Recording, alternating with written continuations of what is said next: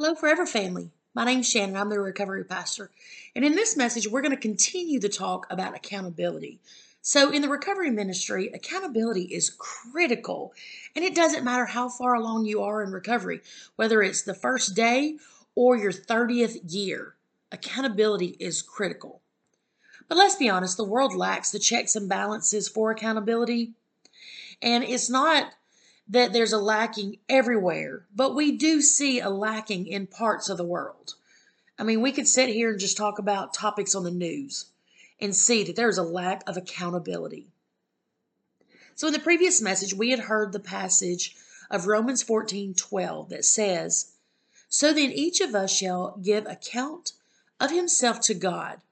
And then it goes on to say, "Therefore, let us not judge one another anymore, but rather resolve this, not to put a stumbling block or a cause of fall in our brother's path."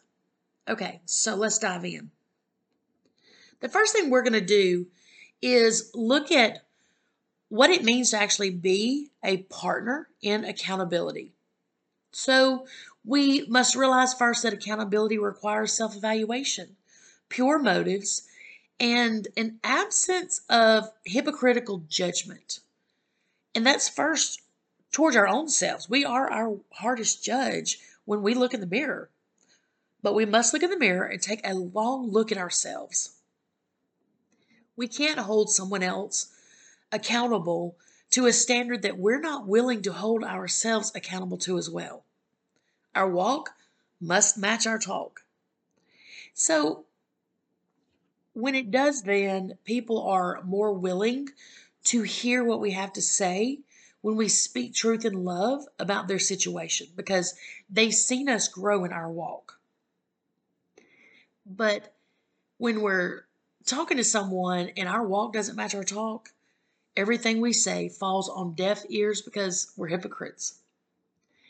So by saying this, what I'm saying is accountability is a two-way street. Accountability partners should be mature, just constantly maturing in Christ, and they need to invest time in their accountability relationship with each other. So if you've gone through a step study in recovery, then you know it takes time to work each step. And then as a result, you know that you're actually investing time in the lives of those that are in your group also. You're not just investing time in your own journey. It is a group effort. It becomes your trust group when you're in a recovery group like that. Now, we also know this requires a lot of confidence. You got to be confident in the process. You got to understand that the process takes time. And as a result of the process, we will see healing in areas of our lives and in the lives of those around us. So let's dive in and talk about the types or the categories of accountability. Now, practically in every area of our life, we have to be accountable. Someone may seek accountability in areas of completing specific tasks, in their finances, learning to be a healthy communicator. They may need accountability in the attitudes that they have at work, or even the attitudes toward their work environment. Those are two different things. Maybe you need accountability in developing new habits, such as Bible study time, or just simply dedicating time to read a book. Maybe you're trying to develop and maintain purity in your lives, or something like this.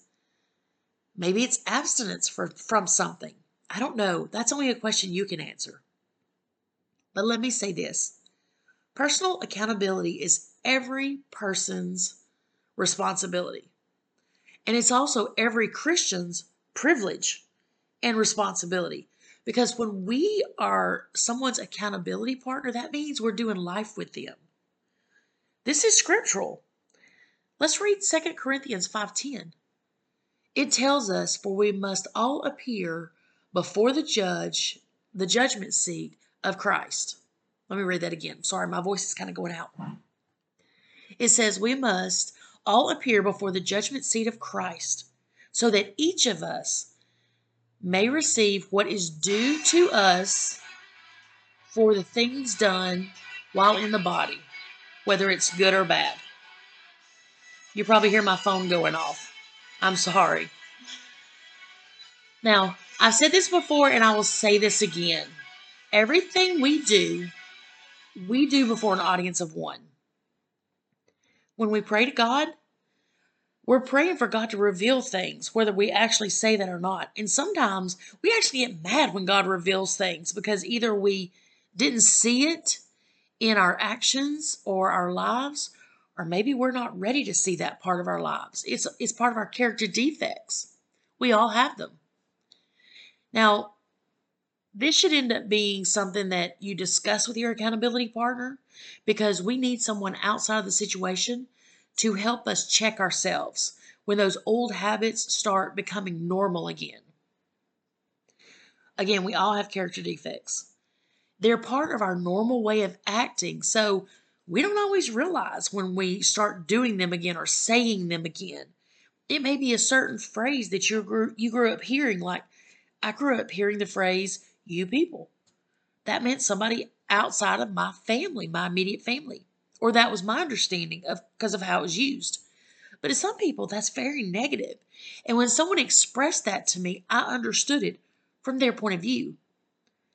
I don't say that anymore. And if I do, I immediately apologize because I'm trying to change that old habit. But when we fall back into our old habits, it opens a door for opportunities for more prayer, more encouragement of each other, and more investment of time in the presence of God. So now let's talk about the three categories of accountability. Now, I'm sure there are more categories. We're only going to talk about three. The first category is the restoration accountability. So, restorative accountability can restore others to a relationship after they've been involved in a sin situation that was severe enough that it severed the original bond. I don't know about you, but the first thing I think of is when someone steps out of their marriage and they're really trying to work through the process, both people are, to have a restored relationship. Well, each person is going to need a restorative accountability partner that's outside the situation, that's emotionally not attached, and sees things for what they are without their emotions interpreting what they are. Galatians 6:1 tells us, brothers and sisters, if someone is caught in a sin, you who are spiritual should restore them gently. But watch yourself, or you also may be tempted. If you go to a faith-based recovery program, you've probably heard that scripture a million times. But it's true. We're to walk alongside each other. You see, prior to the agreement to be an accountability partner, there must be a genuine repentance on the part of the person who is technically the offender. Also, thorough forgiveness must be part of the accountability. Like the person that was offended needs to say, I see you're trying to change. I forgive you until you show me you're not changing. So at that point, then accountability partners can step in and do life together with them to make sure that the repentance and their forgiveness are still part of the covenant between those two people. So now the second category of accountability is preventative accountability. Preventative accountability is sought to guard against our weakness or our sin. Mark 14:38 tells us, watch and pray so that you will not fall into temptation. The spirit is willing, but the flesh is weak. First thing I think of is when Paul says that. He says, my flesh is weak. There are types of preventative accountability and the different areas that this would apply. Maybe if you're struggling with sexual thoughts or actions such as lust or pornography. Maybe it's sins of indulgence like greed or gluttony. Maybe it's sins of the tongue, which is like lying, gossip, slandering. Maybe it's sins of omission, such as failure to show compassion. I'm not talking about when somebody is harping, and you've heard it a million times and the story's not changing. I'm talking about when we emotionally just check out of this world because it's easier than to actually invest time in each other. You have to think about it.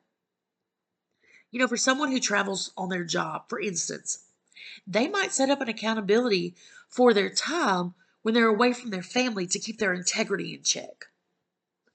There are also many areas where it can fall into this category, but I think at this point you get the point where there would be an accountability partner set up for this. The third category is constructive accountability. Now this category it's where most of us probably begin, especially if you're working recovery steps.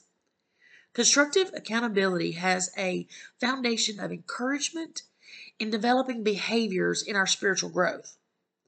These groups may meet for 6 months or they may meet up to a year, and then they may follow a specific Bible study pattern, or they may operate like a book club, but it's a set day and time. They meet for a set amount of time, and that's their accountability time to be face to face and to talk through life situations.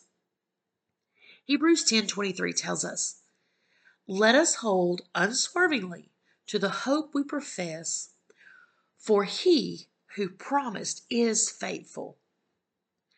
Let me also say this. If you're going through the recovery step study, please do not feel as if you have to have all the answers at first.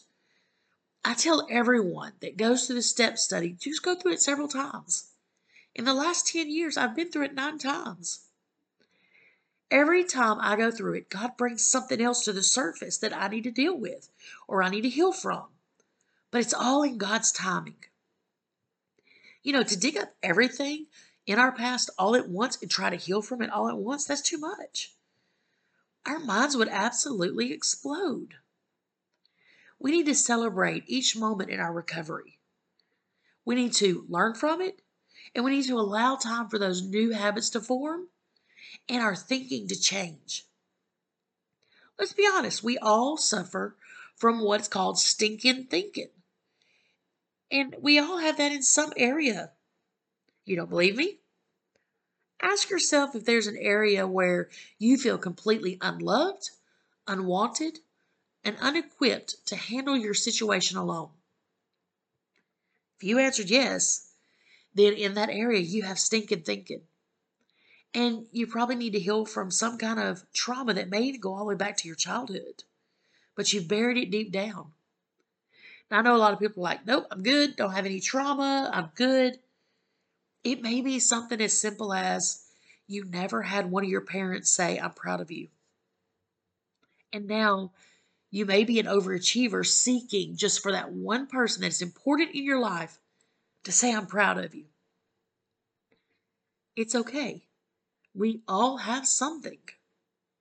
So we know that when we're trying to do the next right thing and in each step of our walk, the enemy is always trying to kick our feet out from under us. So now let's talk about the enemies of accountability.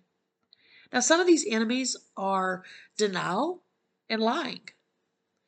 If we read 2 Samuel 12, 1 through 7, this is where Nathan rebukes Daniel. The Lord sent Nathan to David. And when he came to him, he said, "There were 2 men in a certain town, one rich and the other poor." Well, if you read through 2 Samuel 12, 1 through 7, what we're finding out is basically this is a type of parable when Nathan is pointing out David's shortcomings without pointing a bony finger of righteous indignation. Let's be honest. We all need a Nathan in our lives as accountability partners. Now, if you're listening to this and your name's Nathan, you might need to find another Nathan. I'm just saying. But if we also look at Colossians 3, 9 through 10, it says, "Do not lie to each other, since you have taken off your old self with its practices and have put on a new self, which is being renewed in knowledge and in the image of its creator." You see, if a person's not willing to admit they made mistakes and they have failures, then there's no way they can have accountability. It's a two-way street. It's a partnership. Lying about any part of your recovery does not help in the process. The process requires us to be raw and real, and that opens the door for healing. Other obstacles of accountability, they include blame and pride. Humility is a cornerstone for accountability. Romans 12:16-19 says, "Live in harmony with one another. Do not be proud, but be willing to assist with people of low position. Do not be conceited." It goes on to say, "Do not repay evil with evil. Be careful to do what is right in the eyes of everyone. If it is possible, as far as it depends on you, live at peace with everyone. Do not take revenge." It also says, "Leave room for God's wrath, for it is written, 'It is mine to revenge. I will repay,' says the Lord." I've had so many times in my life where I'm just so angry, and I will hear the Spirit say to me, "Vengeance is mine. Get out of the way." I have to, because if I take on vengeance, then I'm committing a sin, and I'm hurting somebody that probably did not deserve to be hurt. It's not always easy to make ourselves completely vulnerable to scrutiny, especially if you've experienced having someone in your life that may have had a predator mentality. If you've experienced someone who reacts to you with this prideful attitude and is very boastful about the areas of your life where you feel a failure, then they're not there to help you. They are only there to gloat in your misery because they cannot face their own areas in their life where there's been failures. I said it. Yes, I said what I said. Encouragement should be used in accountability instead of insults. So, what are the results of being an accountability partner? Accountability brings the whole body of Christ together in a supportive way to encourage each other as we continue to grow in Christ. It allows the development and the use of our spiritual gifts, and it promotes unity in our group. We grow by doing the next right thing in God's eyes. And sometimes doing the next right thing means we do it alone. Sometimes there are people standing around us that are not ready to do the next right thing, and that's okay.